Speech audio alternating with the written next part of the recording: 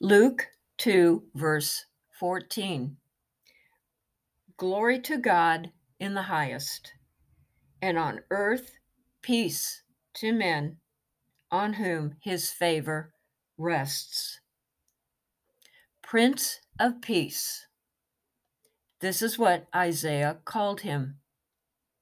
In Micah 5:5, it tells us that Jesus Christ will be our peace, providing completely for our well-being and security.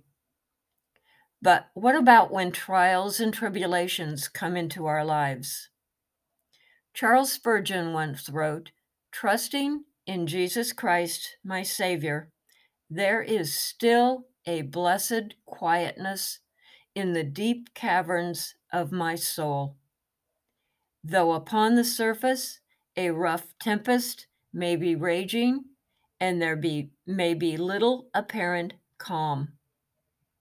We have an eternal refuge in Jesus and a peace that guards our hearts and minds in the midst of the storms of life. For as Isaiah 53:5 says, his punishment that brought us peace was upon him, and by his wounds we are healed. That's right. His sufferings on the cross removed and undid the penalty of sin and death and gave us peace.